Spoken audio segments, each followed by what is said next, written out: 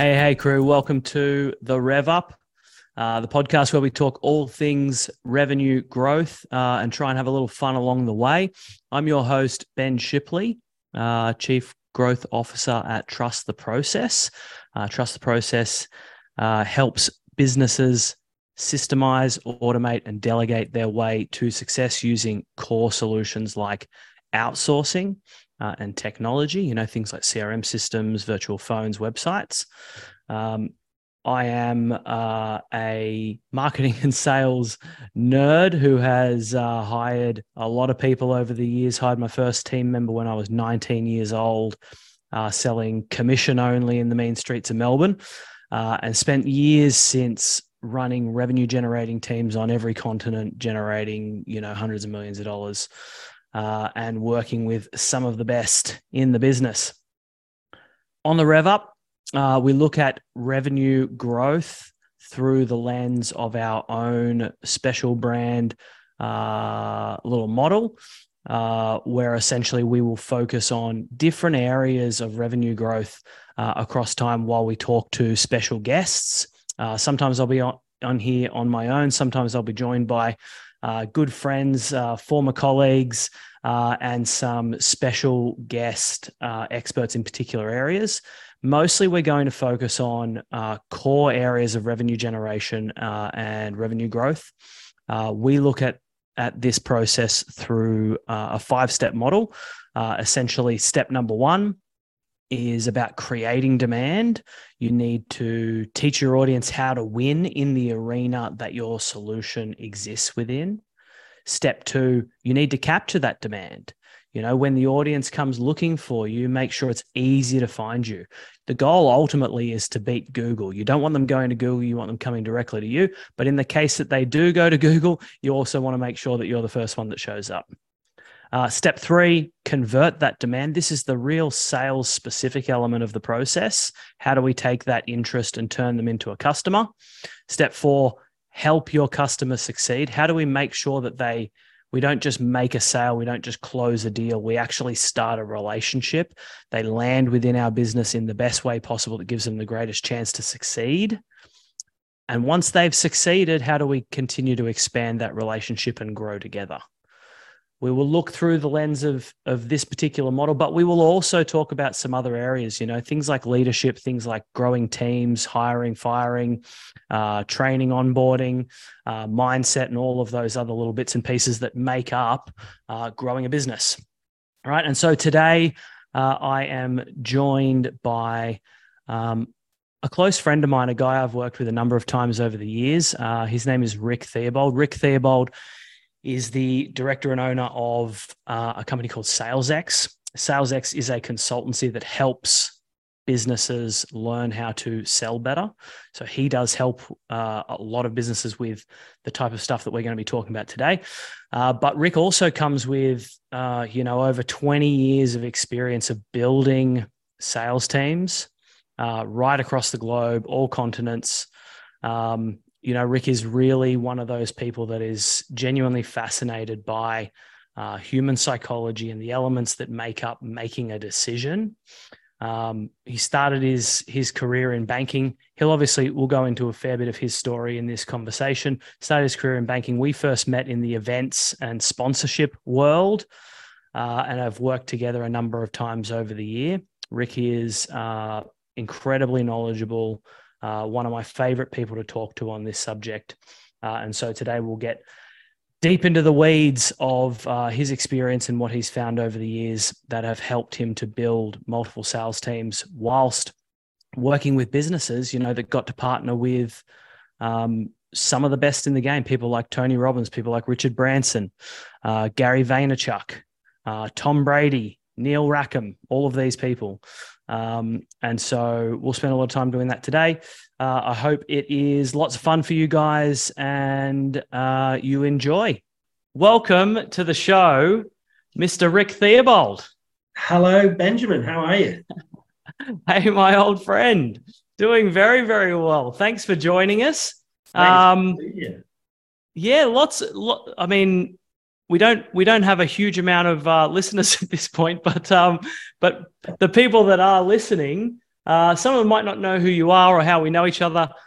We've known each other for quite a long time now. It's probably been well over a decade, maybe 12 years, something like that. It's 11 years in April. I worked it out. Oh, right. Nice. We worked together. We first started working together, 11 years ago at a company called IQPC in the B2B conferences, events space, sponsorships, delegate acquisition, all that sort of stuff. We first worked together there. I left to go to Singapore. You went over to another company called Success Resources, but we stayed in contact and joined some fantasy football leagues together and all various things across the years. You were one of the few people that was willing to brave the heat and come and visit us in Singapore. And when I got back to Australia, we obviously spent a bit of time together and ended up working together again at a company called Liquid Learning. So we've been in and around each other either as friends or also working together for a pretty long time now. Yeah, I think it's great that we have known each other for so long, but I think the thing that keeps us together is a friendship born out of common values, common ideas, things that, you and I we'll talk about work, we'll talk about sports, we'll talk about friendship, family, all of the things. Kids, the whole bit. Yeah, but I can always trust that the advice that I'm going to get from you is the kind of advice that I'm looking for, because we're cut from the similar cloth, shall we say. Yeah, and I would say it's the same the other way. It always helps to get advice from someone that will be happy for your successes and will genuinely mourn for you and with you in your losses. Makes a big difference. So I obviously know, and I will have done a bio before we brought you on, but why don't you just kind of let everyone know a little bit about kind of where you've come from, a bit of your story and what you're up to now. Yeah, I'll give you the elevator pitch, which is I started in black and white. Yes. Faxes and sheets of paper instead of a CRM, the blue sheets. It is the classic sales story where I was a chemical engineer. So, classic. You fell into sales because I was looking for part-time work, really coming out of university. I'd worked briefly in bars and as a chef and sort of part-time work to try and pay for my way through college. Did a degree in chemical engineering, but the first chance I'd had to actually have a crack at chemical engineering, realized it wasn't for me because it's not a people job. It's not a job where you get to interact with people. And I'm always fascinated with people, which is why I enjoyed working in bars. So I fell into sales, went through various different early sales positions before really sort of getting tacked into banking. And I worked in private banking, worked my way up to being an investment manager for some ultra wealthy clients. So I used to work with soccer players and Spice Girls and people like that. And I thought I was the bee's knees at selling because I was getting great results. And that seemed to be the magic sauce as far as I was concerned. I got a traditional education in sales, should we say. Yeah. But I left banking and went to try my hand at other things, and very quickly realized that I wasn't maybe as good a salesperson as I thought I was, but maybe I just have one of the best products on the market. And when the way that you sell your makes a difference, huh? Right? When the way that you sell your product is you go, ta-da, that's not necessarily a great process. And I had to start learning again. So the great thing about the sales journey that I've been on, it's taking me to 4 different continents that I've worked on. I've worked in 3 different industries and really got to the place where I recognize that there is never a point where you're going to be bored with sales or sales leadership, because there's always more to be learning. Having worked with lots of businesses, I've run my own consultancy firm, which is called SalesX. It's literally me and my time at the minute. But SalesX is me to work with a few different sales processes to ones that I'm maybe used to.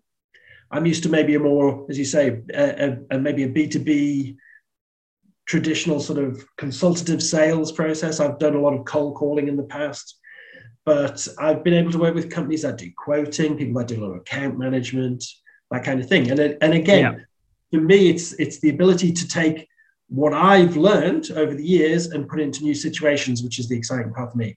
And the final thing, sorry to jump in there, the varied stuff, like when it comes to doing something like what you do at SalesX, helping other businesses to improve their sales, their revenue generation, I think it really matters, because like you have to have tried a bunch of stuff to know that different things work differently, and you have to actually adapt your sales process and the way you approach your customers. But actually, like that comes back, I think, to something you mentioned just before about like loving to learn and always like trying to find new information and more information. This is something I've actually always admired about you, even if I've never told you, which I think, it relates to how we play fantasy football together. It relates to how you were, playing professional poker. It relates to how you've been as a sales leader, as a salesperson. It seems like it's very important to you to actually know what you're talking about, to spend the time to uncover the information and understand the information in order to know what you're talking about, rather than just kind of talking out your ass, I suppose. Where do you think you picked that up? Like, where does that come from? Because it's noticeable to me. Yeah, well, thanks for saying that. First off, I appreciate that. I do think that's something that is really important for me to get satisfaction out of what I do. I think the other thing that's really important is to be not afraid to experiment. That I'll come to any sales situation knowing that there is a way to do this. If it's something that can be sold, there's a way to do it. And I also always say there's never a right or wrong way to sell, because if you can pick up the phone and say, hey, I've got a chance for us both to make a load of money, are you in? That's not going to be the most effective sales. It sounds like you might be talking about a specific example there that we both know of. Maybe.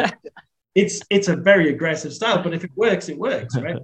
I always think that so there's no right or wrong way to sell. It's about what's the most effective way to sell. And that's what I've always looked for. What's the way that I can break this down and understand what are the pieces? It's like, as a kid, did you ever have toys that you actually wanted to take apart and just see how it worked? Almost to the point that you'd break those toys because you weren't actually sure how to put them back together again. I was that kid. 100%. I was that kid. Yep. And as a salesperson, I always remember the one comment I had from one of my very early sales managers was the fact that he said, whatever commission structure I come up with, you seem to find a way to take it apart and work out where the shortcuts are. That's what you want salespeople for. They'll always find what's the shortest distance between 2 points, right? They'll always find the straight line. Yes. But I think that's one of the things that I take into every job, every consultancy, every situation.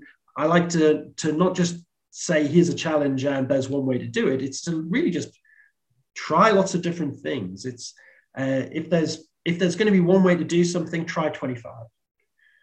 And work Absolutely. out what that best way is. That comes back to a thing I try and tell people all the time, which is like, listen to your sales team. Salespeople, most of them, not all of them, of course, but a lot of them naturally will find the easiest way to do something, or the most lucrative way for them personally to do something. And if they're telling you over and over again that there's a problem, or something is causing them to find it more difficult, or I apologize to my marketing friends, the leads are shit, right? If the sales team are saying this all the time, you can't just keep shutting them up, because what you will find is that if the leads are great, the sales team are flying and there are no complaints about them. They just want to make things as easy as possible for themselves. And so when they're complaining about these things, it's worth listening to. The last thing you want is a sales team that stops complaining about things because they've either given up trying to help or they don't care. Yeah. It's true. Yeah, but I think what you said before kind of flies into this. Like, I think we've all been in these situations where we are in organizations where there's sales teams, and the sales teams have challenges, but they don't get listened to that often. Have you found that much over the years? Well, I certainly know we've experienced it together, at least. I think that you obviously you're singing to the choir with that one a little bit. Now I've taken on this other hat of being the sort of third party involved in the process. So I'm not on management side. I'm not on the sales team side. I'm just on trying to get the best results out of a situation. It's interesting to understand where that reticence can sometimes come from.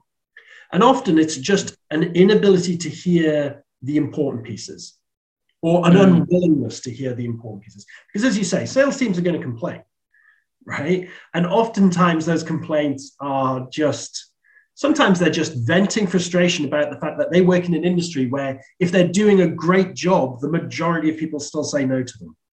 Yep.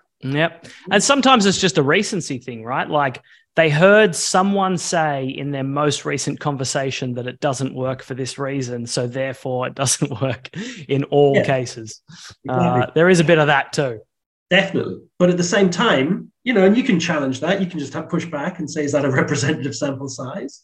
Can you give me 10 more examples of that being a problem? Then you can start to, again, it's always asking the questions with sales teams to try and get them to come to the answer, in the same way it is asking questions with prospects to get them to come to the answer, rather than absolutely. You went from the events industry, right? Selling sponsorships, with teams selling sponsorships, which are, let's say notoriously hard to measure the results of and the effectiveness of for the people that you are selling those sponsorships to, right? Or they don't try in many cases. You went from that to Success Resources. I don't think it was called Success Resources at the time, EmpowerNet, right? EmpowerNet, which later became Success Resources, who actually represent in Australia and around the world people like Tony Robbins, Grant Cardone, Gary Vaynerchuk, Richard Branson. How about Tom fucking Brady? Yeah. Some pretty interesting people. But the stuff that you're selling it's pretty intangible, things where what you're really selling to them is a future version of themselves, not a product, right? Yeah. And so I find those sorts of products super interesting, and I'd really love to hear from you what you think really matters when it comes to selling those products. Yeah. Well, I still need to say thank you, because working at EmpowerNet, which then became Success Resources, I'm still a shareholder in that business, was a really exceptional experience for me. And it was you who introduced me over to Michael. Funnily enough, I'd already been, because I was interested in, there was a time when I was trying to relearn how to be a salesperson, that I was very lucky that I was introduced to sales psychology. And sales psychology was it was the light bulb moment for me, when I recognized there are fundamental human reasons behind why we do or don't make decisions, and that I could tap into that. That was incredible for me. And it wasn't just the person you're talking to, it was you as well. So I'd been to see Tony Robbins to try and improve my mentality and my own psychology. What I didn't realize was when I saw them in London, the person who was running that event was Success Resources. So right. Full cycle moment. Right. So, but when I went in there, I was very lucky as well, because I was given the trust to change things in that company. They had 20 people reading scripts at a time, just trying to push sell tickets. That was the model. And I wanted to move away from that. I wanted to get down to a smaller number of people who were very successful consultative salespeople who actually listened, because my argument was no one wants to buy your product. If your marketing said, buy 3 days, being shouted at by an American giant, right? No one wants that. Right? what they want was change. They wanted change in their life. They wanted to move, to solve some problems and realize opportunities in their lives. And therefore, you needed a different sales process. You needed to talk to people individually. I always used to say that the people who can do the maths in their head, the people who see what Tony is in the marketing or seeing clips of him, or in fact, any of the other speakers that we work with, if they went, that's the person I'm looking for, that's the thing, then great. They tend to buy, but they tend to buy from the internet. They don't, straight off the website, right? Yeah, no one is sitting waiting for you to ring them and say, oh my God, I'm glad you called. I've been waiting to buy a Tony Robbins ticket, right? It doesn't happen that way. It's definitely not how I bought it. Right? I was one of those internet people when every time that I went to Unleash the Power Within. Right. Because you already made the connection. So it's called UPW, right? That's the right one. That's one of them, yeah. But what people are really buying, they're not buying the product. In fact, this is true of every sale that's made, is no one's buying the product. Now, when the product is a Ferrari, it's very easy to point at the product and say, the Ferrari, that's what I'm buying. But you're still not. You're buying what makes you feel. You're buying an emotional experience. You're buying whether it's status in some cases. Yeah. With something like the Ferrari. It might just be the feeling of going around corners very quickly. It might be, look at me, Dad, I've made it. And it might be a combination of all those things. But you're not buying the Ferrari, because if you weren't allowed to drive the Ferrari or tell anyone you owned it, it doesn't matter what price I'm selling it to you at. You're not going to be interested. Yeah. And it's the same with these sort of, as you call them, intangible products, where people want the outcome. And what you have to do is you have to train your sales team to be able to, first off, have someone trust them to open up about the outcomes that they want, the problems that are in their lives, and the opportunities that they're missing out on. And to get them to not only trust you to have that open conversation, but also to agree to take action. Because that's what sales is. My definition of sales is where you get someone to take action that's in their own best interest, but which they weren't going to take action on without your intervention. That's it. Yeah. You said something earlier that I want to go back to, because it's just I think everybody that is ever in sales leadership, especially one that goes into a new business and takes over as a sales leader, they all have a few of these moments. You talked about like wanting to go from this big sort of spray and pray script, just hammer people type sales process, to a smaller consultative, professional sales org. You might not have an answer to this, but what tipped you off that was the right thing to do? Like, where do you get the belief and the confidence to go, this is what I need to do, this is the action I need to take, and this is why I know it's the right thing to do? Because often in those scenarios, if it goes wrong, you're out of a job. Absolutely. Is the truth, right? Absolutely. It's a great question. It came from me standing on the shoulders of giants. It wasn't my idea. Nothing that I ever teach is my idea. It's my delivery. I like to think that I'm a good disseminator of information. All the information that I ever base it on is based on human psychology, usually great research. I look back at people like Neil Rackham and the amount of research that he did putting together spin selling and the evidence base behind that. But I already knew that nobody buys the product. Now we're moving into a place where we can tell you all you like about how great it's going to be, but unless you say, you know what, that is going to be great, you're not going to invest. So I came in with the belief that it doesn't matter what you're selling. Again, Ferraris, it's pretty easy to sell because you just put someone behind the wheel and drive it. But it's the feeling they're getting when they test drive that car that's probably that they're really buying.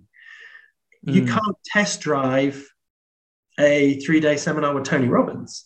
So what we have to do is we have to get that.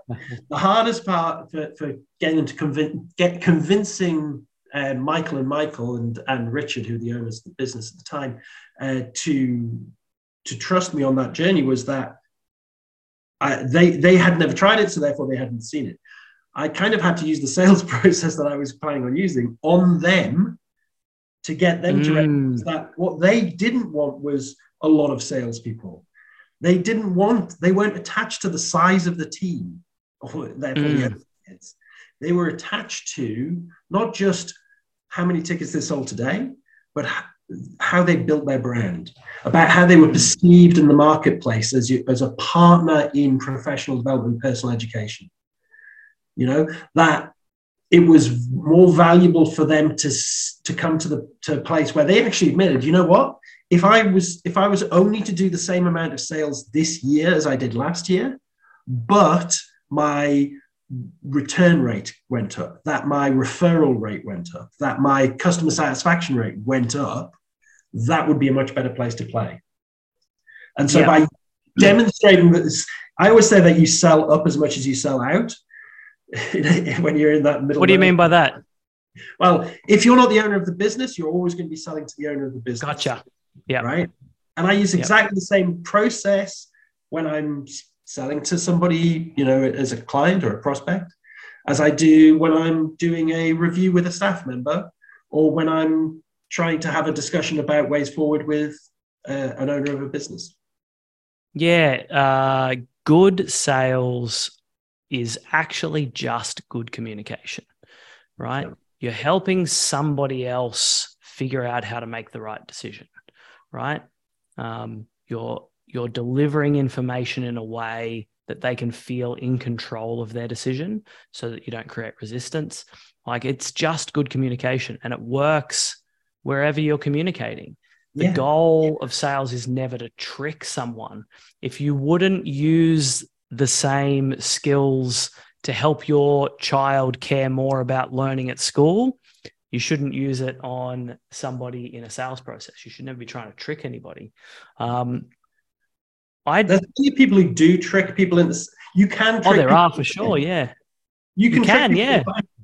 But it's the death of your business long term, because your complaints, your refunds, all of that reputational risk, it's a nightmare. It's a short-term solution.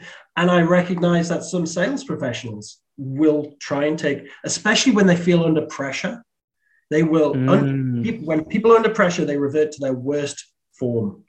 And they won't afford people a decent sales process. They will make promises that won't be delivered on.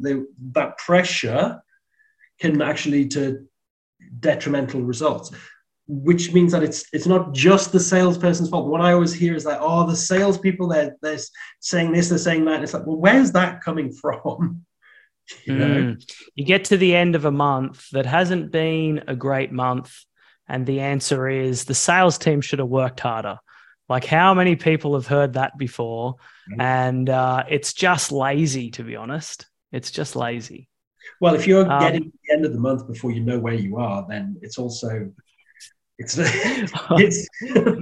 don't think I've ever been in a situation where I didn't know I was behind target in the lead up to the end of the month. Let's see how we did. I'm more than happy to sit here and say I have missed target many times in my career. You will get salespeople and you will get sales leaders that tell people that don't know better, oh no, I've never missed target. Bullshit. Yeah. That reminds me of the Bernie Madoff documentary I was watching. But watching that Bernie Madoff documentary, he never lost money and ever. I'm like, suspicious. Suspicious, very suspicious. Yeah, very suspicious. Have you only had a 3-year-long career selling technology during COVID times? In that case, maybe you never missed the target. Yeah. Oh. Hey, you were saying, you were talking before just like about people don't buy the product, it is much more of an emotional thing. It's the outcome, the emotional outcome that they get. You worked with some people that that would sell millions of dollars on the day from stage on pure fucking emotion. I mean, I know there's a line that gets used a lot in the sell from stage world, which is like peak of emotion. We're looking for them to be at their peak of emotion. Yeah. millions of dollars from stage. You know, what did you learn from people like Tony and Richard Branson and all these people? I mean, Tony's obviously one of the all-time masters of this, about how to harness emotion to help people make decisions. What did you learn from people like that and that environment about how to do that? It's interesting that you asked that question, because as much as I learned, and I've learned fascinating stuff about how they sell one-to-many, what it also taught me, if anything, was the differences and the important differences of selling one-to-one. So for example, if I'm standing on stage in front of 1,000 potential buyers of my product, one of the challenges is I can only ask rhetorical questions. Yep. I can't receive the answer. Participatory ones, like raise your hand if, give me a hell yeah if. Yeah. Yeah, exactly right. So you almost have to cover every base. And when you're trying to create the perception of value, because remember, value is in the eye of the perceiver. You know, I always talk about the fact that, you remember the young gentleman who used to work with us at the conference company, who used to turn up we had a suit policy, so you had to wear suits, but he would turn up in the morning and you had the scuttiest suit, like he got it from Goodwill, or he had shoes, which were like his school shoes, I think, from when he graduated 6 years previous. But he would turn up in these immaculate running shoes, like the really expensive limited edition shoes. Look ridiculous. And I always say, like, well, how much do those cost? It's like, these ones are $8.50. I'm like, what, dollars? Like $8.50, $850. I was like, do you know what a nice suit you could get for that? But again, it was about the perception. Didn't care about a nice suit. Exactly. And I wouldn't care about those runners. So are they worth $850? Of course they are, because he was prepared to pay for them. Yeah. Right. So it wasn't a logical decision, because logic would dictate that you would buy a good suit to work in. You spend all your time at work. You want to look good. You want to present well, et cetera, et cetera. It wasn't a logical way to think about it, but it rarely is. So as you say, one of the things is you don't want to focus too much on what the actual thing is. That it's very much more about what are the outcomes, and demonstrating. When you're selling one-to-many at this stage, one of the things I noticed was that they would recognize that if one of the features of my product is, I don't know, that it's a really technical solution which comes on a computer, there might be people who are sitting there who are technophobes, and it's not necessarily that it's going to be so complicated that they can't use it, but by trying to push what it is, I'm potentially going to scare them off. So you talk more about outcomes, you talk more about the speed to success, you talk more about that it's replicable, that in fact the technology means that you don't have to do the difficult stuff. And the problem that it solves, like really, really anchoring into the problem that they feel that is the reason why we need the thing. Exactly. But as you say, no one's motivated to buy in a room like that unless they're emotionally ready to make that change. So I always watch. There's lots of different. You understand these, but there's lots of different processes that you'll recognize when you watch enough people selling from stage. First one's the ETR, the earn the right, which is why should you listen to me, right? Yep. Because people buy from people they trust. The belief that people buy from people they like is nonsense. People buy from people they trust. It's very close. But think about you probably know quite a lot of people who you like, who you wouldn't lend $5,000 to because they can't be trusted with money, right? They're still your friend, but you don't give them $5,000 because you know you'll never see it again. Whereas other people who also your friends who you also like, can be trusted to pay you back money if they needed to borrow it. Yeah. And trust and like together is the accelerant, right? The ultimate accelerant. It's perfect, but focus on the right one. So how do you get people to trust you? So they have to do the backstory thing. You'll notice that a lot of people will talk about their altruism, that they'll talk about something they will open up to you about something that's close to their heart when they're selling from stage. It's nothing to do with the product you're about to be sold, be offered, but they're talking about who they are as a person. Because if people can relate to that, if they can relate to something in your situation, and here's the interesting thing as well, it's aspirational as well. because there was always the aspirational back, sort of like, if we go a little bit back to even when Tony first started, like things like Sales Pursuit. You know, he used to wear the braces, he used to demonstrate all the wealth, that sort of 80s, 90s sort of aspire to have the New York apartment, aspire to drink champagne for breakfast. Pinstripe suit, the white collar with the blue. He was doing all that stuff back in the day, wasn't he? Right. But then aspirational nowadays is, I aspire to be a better person. Yeah. So if you're seeing someone who's saying, look, I went through this process, I made my money doing these things, and now I can do all of these things for my community, for my family, for whoever. Again, the person who's in the audience can start to relate to that in the sense that, oh, you know, if I went on this journey, I'd like to think I'm going to be the kind of person who would do good things too. And there's that subtle shift where you're getting someone to buy into your journey becoming their journey. Yeah. And as you say, peak emotion is where you also show them the roadblocks and show them that the roadblocks that are in their way are of their own making. Now, that's true of anyone, that there are very few situations where we have to put up with them. You know, I always make lots of jokes about these little things, like on a Sunday, I might be sitting around in the afternoon having a few drinks with some friends, and I was like, oh, I've got to go to work tomorrow. And I go, you know, you don't. It is a choice. Right? It's a choice. You choose to go to work, but where's this dissatisfaction coming from? Why are you upset about that? It's very different when when you're making a conscious decision. But there is an element of deciding to make a conscious decision. I'm going to consciously decide that I want to do this.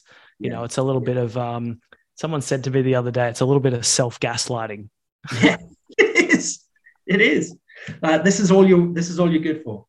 This is your place. Yeah. You know? Yeah. Try something else.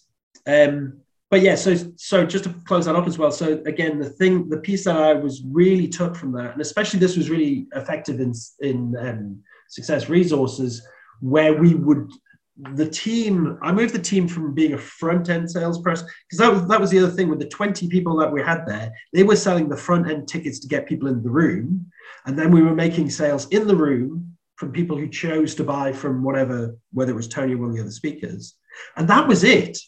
After the event, the team went back to selling tickets to the next event. So you made the small ticket price, the small value from this team of 20, and then it was buy or die at the event.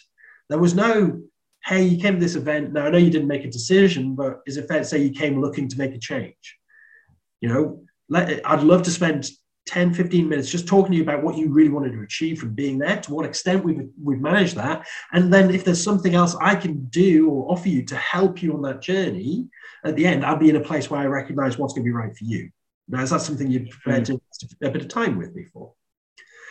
That wasn't happening. And that's where I moved the team to. So instead of being at the front end, especially, and look, the timing was great because digital marketing was really kicking off in those years as well. It was when Facebook advertising really took off. So if you didn't need to be doing the front end selling, then let's focus more on having those relationships with people about and talking to them about what they were trying to get out of the event. And that was the key for me, was the difference between the way that we tried to offer the program or product or whatever it happened to be in the room compared to the conversation we had afterwards. Because I always used to say, if you try and sell this in the same way Tony just sold it and they didn't buy from him, why would they buy from you? I'm sorry, but he's better at this than you. Yeah, exactly. So do you think that they just needed some time to think about it? They made a conscious decision to fight all of the things that were happening inside them to not buy in that moment. And now they're going to buy from you. What are you going to do different? Right. So yes, a lot of the time, and of course, there's so many people who've worked in sales for a long time, and they've just worked in this environment where this is the way sales is done. I promote a product to you, and if you like it, or I can convince you that you can afford it or whatever, because I'm going to sell on price. What I consider ineffective selling. Like I said, there's no right or wrong way to sell, but I just feel there's some people are really working themselves to the bone to get mediocre results. And it's not because the product's bad. It's not because they're bad people. It's not because their company's bad. It's just because their sales process doesn't really hone in on what is the psychology of the people I'm talking to, and what are the things that are stopping them making this decision? And how can I get them to reevaluate where they are? I always used to say, we used to offer a lot of stuff which was about being better with money. And I used to say that if I could, I wanted to ring people up to offer them that product at 3 a.m. Because if you've ever got a problem with being bad at money, you've probably had that moment where it's 3 a.m., the house is pitch black, silent, there's nothing going on, and you're wide awake, and your brain's going, money, money, money, money, right? And you've got all that worry and all that stress. Yep. Because there's nothing to distract your brain from that. In that moment. I thought you were going to say it's 3 a.m. and you're at the pub and your card declines for the round at the bar. No. I mean, that's not that one. No, I mean the moment where you literally have nothing distracting you from focusing on your problem. Yeah. And you're like, it's 3 a.m. I've got to get up tomorrow. I need to go to sleep. You make promises to yourself. Tomorrow, I'm definitely going to do something about this. And then what happens in the morning? You've overslept because you didn't have a good night's sleep. You're in a rush trying to get to work, and life gets in the way. And our brains protect us from those issues. And if a problem is a problem all the time, I always use the visceral example of pain, which is toothache. If you've got a toothache, do you immediately book to see the dentist? It depends on how much it hurts, I suppose. Well, if you get a toothache, what's the first thing you're probably going to do? I'm going to tell my wife that I should book into the dentist. Maybe, have you got painkillers? Oh, yeah, I'll reach out. Okay, I get where you're going. I'll reach out for a painkiller for sure. Yeah. So you take a painkiller, and let's say it goes away. Right? Mm-hmm. Great. A couple of days go by, same toothache kicks in. Mm-hmm. Right? You take another paracetamol, maybe 2 this time, and again, it goes away. But again, because it's not a constant problem, you're using just little Band-Aids or paracetamol, something to try and mask the symptoms, you're not investigating. Hey, where's this coming from? Do I have an abscess? What is this something I should think about? Right? But if it was all the time, like you say, if it hurt and hurt and hurt and you can't go to sleep, you're ringing an emergency dentist. You're finding, look at this. What's this problem? This is a real problem. But that's true of so many of the things that people need solutions for in life, is that the actual problem, the thing that the solution would help them with, isn't there the whole time. It's not manifesting the pain or all of the negative emotions that you want to attach to it all of the time. Because if it was, they wouldn't be waiting for you to phone. They'd be out there on the internet finding a solution. They'd be out there setting their criteria for a solution. And that criteria may end up being very different to what your solution is, which is... Yeah, and the truth is they are more and more as time goes by. Consumers are, like, even the last few years, the way people buy, I think, has moved further in that direction, away from, I've always said no one's waiting for you to call, and you talked about that before. But I think that there were times where people were much more receptive to speaking to a salesperson prior to having the information that they needed. Yeah. Speaking to a salesperson as a way to learn about a product or a service in order to then do maybe some more research and make a decision. I think that's very much the opposite way now. People don't want to talk to a salesperson until they're pretty much ready. But even if they do, even if you approach them and talk to them about a problem, they're then probably going to go off on the internet and have a look at others. But look at you, look at alternatives, look at social proof. There's a lot of research that people do these days. So it's really important that when you have that conversation with the person, that you're not talking necessarily about the product, or you're getting to a place where you really listen to what's their problem, and getting them to recognize that, the pain of this problem might not be manifest right now. It'd be incredibly lucky if I was ringing you up to talk about a new printer software at the moment that your printer's just exploded. That would be incredibly fortuitous, but that's never the case. It's about trying to get them to go on that journey with you, where they recognize, this is something I keep putting up with. It's every Sunday I complain about the fact I've got to go to work tomorrow. But because tomorrow I'm at work, I don't think about making the plan to take action. And I actually believe a lot of, especially high-level sales these days, they're not made in the moment. They're made by getting people to very slowly recognize that what you're saying has value, that they themselves have all these things. There's all these things they can deal with in their life or their business or their career. The reason they're not taking action on necessarily the most important things is because it's not the noisiest thing. It's not the thing that's front and center, but it might be the most valuable thing. I recognize that when I go in consulting businesses now, is that everyone's trying to pull every lever at the same time. Sales is broken. We need to fix this. We need to fix that. We need to fix the other. And it's actually identifying, okay, well, if we try and do that, the change management issues are going to be a nightmare. We're unlikely to manage to do a good job of any of it. So why don't we identify the one thing that we'll start with that's going to make the biggest long-term impact, the thing that's going to set us up for being then able to make the other changes in order. And it's interesting how many times when you've actually gone through that review process with a business owner, that the thing that we all agree is the thing we should tackle first wasn't actually the thing that they thought was the most broken. Yep. It's most people don't, and when I say most people, I don't know what the percentage is, but this is a very generalist statement. I think a lot of people, the natural human tendency is to not stare directly into the sun, right? I don't want to look at my problem all the time.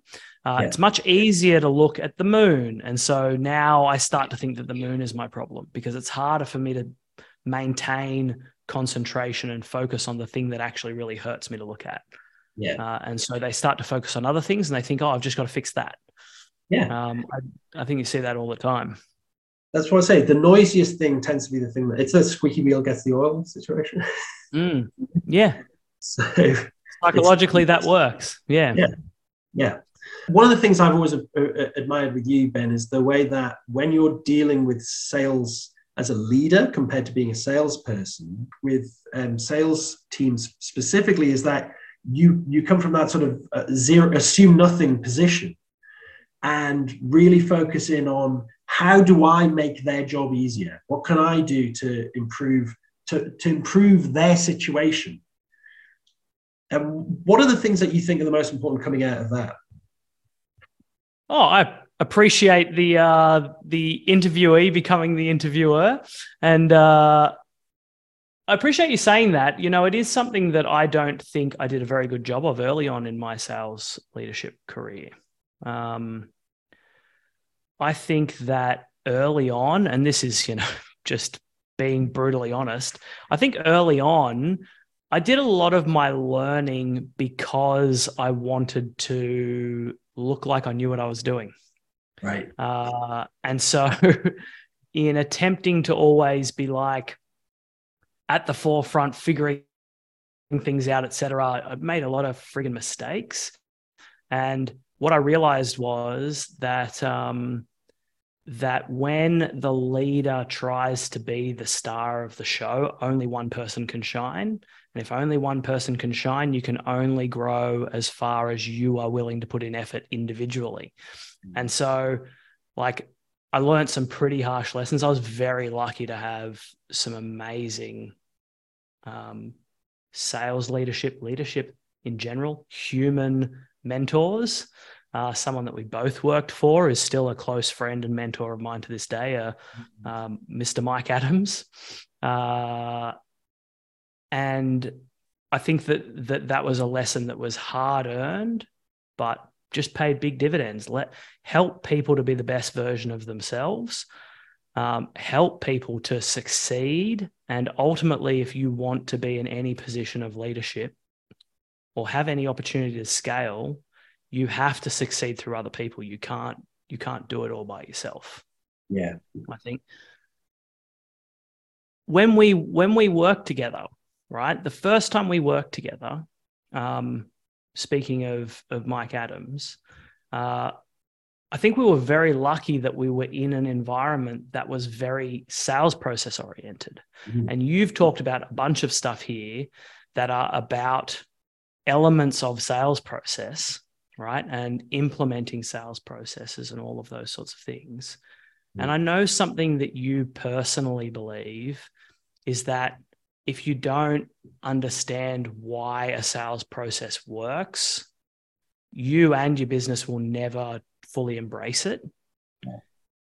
Is that something you can share a little bit more with us about? Yeah, I mean, I don't think there's any shortcuts, but in the same way, I know I use a lot of tired analogies, so forgive me, but the same way that you don't build a house without building the foundations, if you want that house to be there in a few years, it's the same when you're building a sales process. More importantly, it's when you're building a sales team, because if I'm working with a sales team right now who work in the Dalton House, the hospitality group. And their sales team have actually asked me some questions about, Rick, this is sales training, right? I'm like, yeah. So why are we learning about parts of the brain? because I need you to understand. I can introduce a thing, I can introduce a principle, and I can tell you from the bottom of my heart that it works. But unless you believe in it, unless you can see the rationale behind it, unless you can understand, oh yeah, I get that, I have that light bulb moment, then you're never going to buy into it as wholeheartedly as I have. If you don't believe in what you're saying, then you will never come across as genuine. And people don't, people who aren't genuine. So I'm a big believer in first principles. Look, sales psychology is just human psychology with a little hat on it. And then sales process should be based around the outcome. It's reverse engineering in the way that your sales process works. It's reverse engineering in the training as well. So yeah, I talk to people about the brain because I want them to understand. I want them to recognize in themselves that, yeah, that's the way I emotionally react to a situation. And thank you for, now I understand that it's an evolutionary reason. The reason that we all jump when we hear a loud noise, that's evolution, right? And the way that our brains have evolved, and it's involuntary. But what we don't recognize is there's so many decisions that we make in our lives, which we think are making with our conscious brain, that are really not necessarily made by, but heavily influenced by our subconscious brain. And it's anything as simple as the old, nobody likes to be sold to, but everyone likes to buy, right? The notion that, well, why is that? And people say, well, yeah, no one likes being sold to. We know that because don't like pushy salespeople. Yeah, but why? Why is that important? Where does that come from? It's sales resistance. People don't like being you don't want to be told what to do. It's okay, great, that's right. It's in psychology, sales resistance is referred to as reactance, which is a more general term about that people, if you impinge upon people's freedom to make choices, they will push back. But where does that come from? Why is that important to us as human beings? So I go all the way back to first principles in my training. And then when you get people to go, yeah, that's right, then everything you build on top of that is built with a really solid foundation. And there's so many times it's one of the most rewarding things for me is when you're sitting doing training. I recently did a training session. I created a new sales process for a professional services company who I went through the training with the team, and all of the early work that we'd done on the sales psychology, they were literally saying, that's because of this later on when we were going through this process. And I would let them find their way to that, because then it's them going on that journey. It's not me pushing them into say these things, ask these questions, they will work. It allows them to understand it from first principles. But what that also leads to is that you never ask a question that you can't justify asking. Because you know why you're asking that question. It's oftentimes in some of my sales process, I'll ask a question which is almost I call it an FU question, because it's really challenging to the person I'm trying to sell to.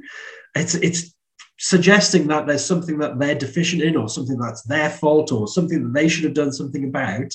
And it's an important question to ask, but it's a scary question to ask, And that you'll get that pushback, that like, well, why would you ask me that? So you have to be able to you have to be able to explain to the client, look, the reason I'm asking you this is because these are the things you're telling me, and that's totally at odds to what you're telling me you want to achieve. And I'm just trying to understand where the disconnect is here. So I understand it's a difficult question to answer, but can we agree it's an important one to get an answer to, even if you're just getting the answer to for yourself? Being able to do that from first principles all the way through, it means that people don't have to follow a sales process anymore. It becomes a sales methodology. There's still the process. There's muscle still memory steps. Exactly. And it means that, how do you get good at swimming? Swimming. Yeah, right. You're not going to be Olympic gold class, straight off the bat. But if you don't get in the pool, it doesn't matter how much you practice with your arms in the air, you're never going to get in the air. I did read something once about a study they did where there was a basketball team, and half the kids practiced free throws and the other half of the kids thought about free throws. And I don't even remember what the result was, but I wanted to bring it up. The result is it's much improved if you've thought about. Think about it. I think that's what it was. The visualization piece. Long time I read about it. Yeah, but those kids had to know how to throw a basketball first. First, of course. Also the visualization thing. I remember watching Sebastian Vettel on the grid once, waiting to start the Grand Prix. You know how many people there are like swarming around an F1 grid just before they all.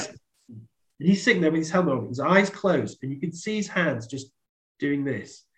And he was literally visualizing going around the course. Yeah. Visualizing himself successfully hitting the apexes, knowing where his braking points were. And that's fantastic. But he also spent 20 odd years becoming as good as he could at driving cars. Yeah, so, absolutely. I mean, there's a whole rabbit hole we could go down in terms of visualization. I know there's a lot of the psychology aspects of revenue generation that you and I both love. But we have only a little bit of time left. I want to ask you about two more things. Yes. One is, I know you feel really passionately about the way that people talk about their jobs, particularly in the world of sales. We've talked about this a lot over the years. Feeling like sales is a dirty word. Talk to me about that a little bit and what you kind of, what your approach is to trying to make people feel like, feel good about what they're doing. Yeah, thanks. I mean, it actually was a Mike Adams piece. I remember when Mike used to say to me, I make hugely successful sales teams, and I show people a way to learn all they need to know about sales and make a decent amount of money while they're learning. And it was the fact that he had this, his pride and his sense of professionalism about it. It was something he would tell you without you asking. Okay. And I asked myself the question, because I've been in that place where I like to hide behind a fuzzy title. The reality is that there's a lot of people out there who think that sales is a dirty word. They think it's a scary word. That, the way that people. I don't like sales. I couldn't be in sales. Yeah. No. Well, you get that comes from all of the bad sales experiences that they've had in the past. Mm-hmm. If you try and cold call someone and they like, I'm not a sales call, leave me alone. They're not reacting to you. That sense of, no, comes from every previous conversation that they've had, which wasn't engaging, that wasn't rewarding, that didn't show them value, right? So, but if you start listening to that, you start believing that in yourself, then again, it's how good are you going to be at something you're not proud to do? So I want people to reevaluate that. I want you to be proud of being a salesperson, but not just because you're a sales professional, but because you're actually proud of what you achieve, and you're proud of the fact that I'm different to other sales professionals. Yeah. And the way I might be different is I'm taller. I don't know, but the way that I really differ is because I want to give you an experience that is, and that's one of the ways, that a point of differentiation. You can separate yourself from a very noisy marketplace by being the one who has a different sales process.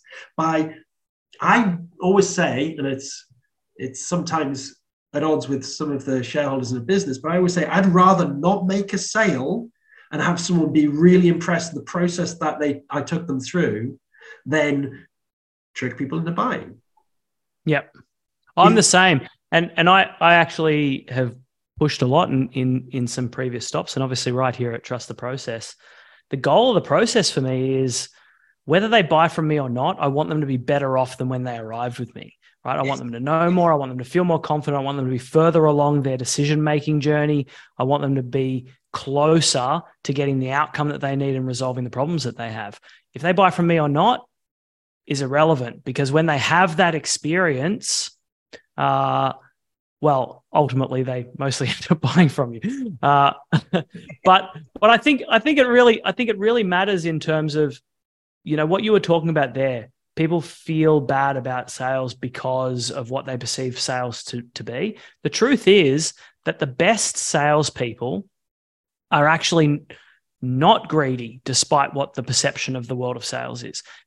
A lot of them are not that money motivated, right? Some are, and that's okay, but a lot of them aren't. The very best salespeople that I know and have worked with over many years are the ones that take great pride in service and are curious. Yes. Right? Those two things together, they really care about doing a good job for people. They really care about helping people. They really care about being of service, and they're curious to figure out how they can do that. Those people I have so much time for, and I wish I had more of them. Yeah. I mean, let's just quickly finish that off as well. It's that the team I'm working with right now, there's one of the team there who really engaged with the process of trying things, take themselves out of their comfort zone, trying to ask different questions, trying to ask questions actually, rather than. It's a good start.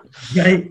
But the conversation they had, and it was with someone from KPMG, the conversation was like, you know what, we might not be a good fit for this event, but the conversation I've had with you has been so different and so much better than all of the other people I went to speak to. I've actually got another piece of business which is coming up in the new year, and I'm going to come to you first for that. Now, that's for sure. Yep. And seeing that sales professional get that piece of news, get that feedback, and seeing that the pride in what they had just done, the process they'd gone through, and it's not even about them winning that other piece of business, but it's the fact that the person has told them that what they did was valuable. That's when you have that sense of pride in what you do. And that's so good. Sales professionals. Is there any better moment as a salesperson? Actually, there's a mirror moment as a sales leader. Any better moment as a salesperson when you get not just the deal, but the great feedback? Like, you were really valuable, you were really helpful. I think that's such a cementing moment in the actions and activities that you're doing. And the mirrored version of it is when you teach a salesperson how to do something as a sales leader, and they do it and it works, and they come to you beaming about the thing that just happened, is one of my all-time favorite moments. Definitely. I mean, it can go both ways. I'll actually argue that, sometimes if you're doing a great job as a sales professional, you're not part of the process, right? Yeah. It's that whole thing. No one ever comes up to you and says, hey, look at what someone sold me. It's right? Yeah, absolutely. But someone was involved in that sale. Someone was, whether just a marketer or whether it was a sales professional, someone was involved in that sale. So sometimes you want to you're just the oil that sort of helps the machinery go through. But definitely when people recognize you, that's where that pride comes from, that sense of pride. And again, for me, part of my journey as a sales leader has always been about what can I do to make this person as good as possible at their chosen profession. And a lot of that comes from them having a sense of pride in it. Yeah. What you said there about sometimes the customer won't notice you. You're like good in sales is almost like a good referee. You kind of don't notice that they're there when it all goes right. That would be great. Saying that makes me feel like I know the answer to this next question, but I'm going to ask it because I'm going to ask this to everybody. I want, a major belief of mine is that I heard this at a very young age. I don't remember who the quote's from, but it was something I heard from my from my dad is Right. the biggest difference between where you are today and where you are tomorrow will be the people you surround yourself with and the books that you read. And as you know, I'm an avid reader. And so my question is, what's the book that you remember that had the biggest impact on your career? It's very easy for me because it was foundational and it was influenced by Cialdini. Bob Cialdini was the first time I was given a book which I thought was a sales book, and I realized he's not a salesman, he's a psychologist. Yep. It was, and he put himself into sales jobs to understand. You know, he went and took the training sessions for door-to-door selling and things like this, but he came at it as with it was the first time I'd really understood that human psychology was a vital element of the art of selling. It's an absolute gem. Anyone out there that hasn't read it, you absolutely must, whether you are in sales, marketing, business in general. You want to learn how to communicate with people better and help them to make good decisions. It is an absolute ripper. The follow-on book, Persuasion, is also absolutely excellent. And I know they've done some updated versions of Influence in the last couple of years as well. Rick, I am always having the best time when I get to spend time with you and talk about, whether it's talking about life like we talked about earlier, or whether it's talking about business. It's always a great time for me. You're a very good friend of mine, and I'm so glad we were able to have you on the podcast, and I'm sure we'll see you back on here at some point in the future. Absolutely. Anytime. I'm really proud of the work that you're doing as well, the way that you're helping businesses be more than they think even they can be. It's great work, and all power to you, brother. I know you won't necessarily do it yourself, but I'll do it for you. Anybody that wants to talk to Rick, reach out to him on LinkedIn. That's the best place, the place where you're most likely to get a quick response. Rick's always happy to talk to people. If you want to email, what's the email? It's just rick@salesx.com.au. Perfect. Well, there you go. So now people know how to get in touch with you. It's been a pleasure, my friend. We will talk very soon. Thanks, like Ben. Probably tomorrow or something. Yeah. See you, mate.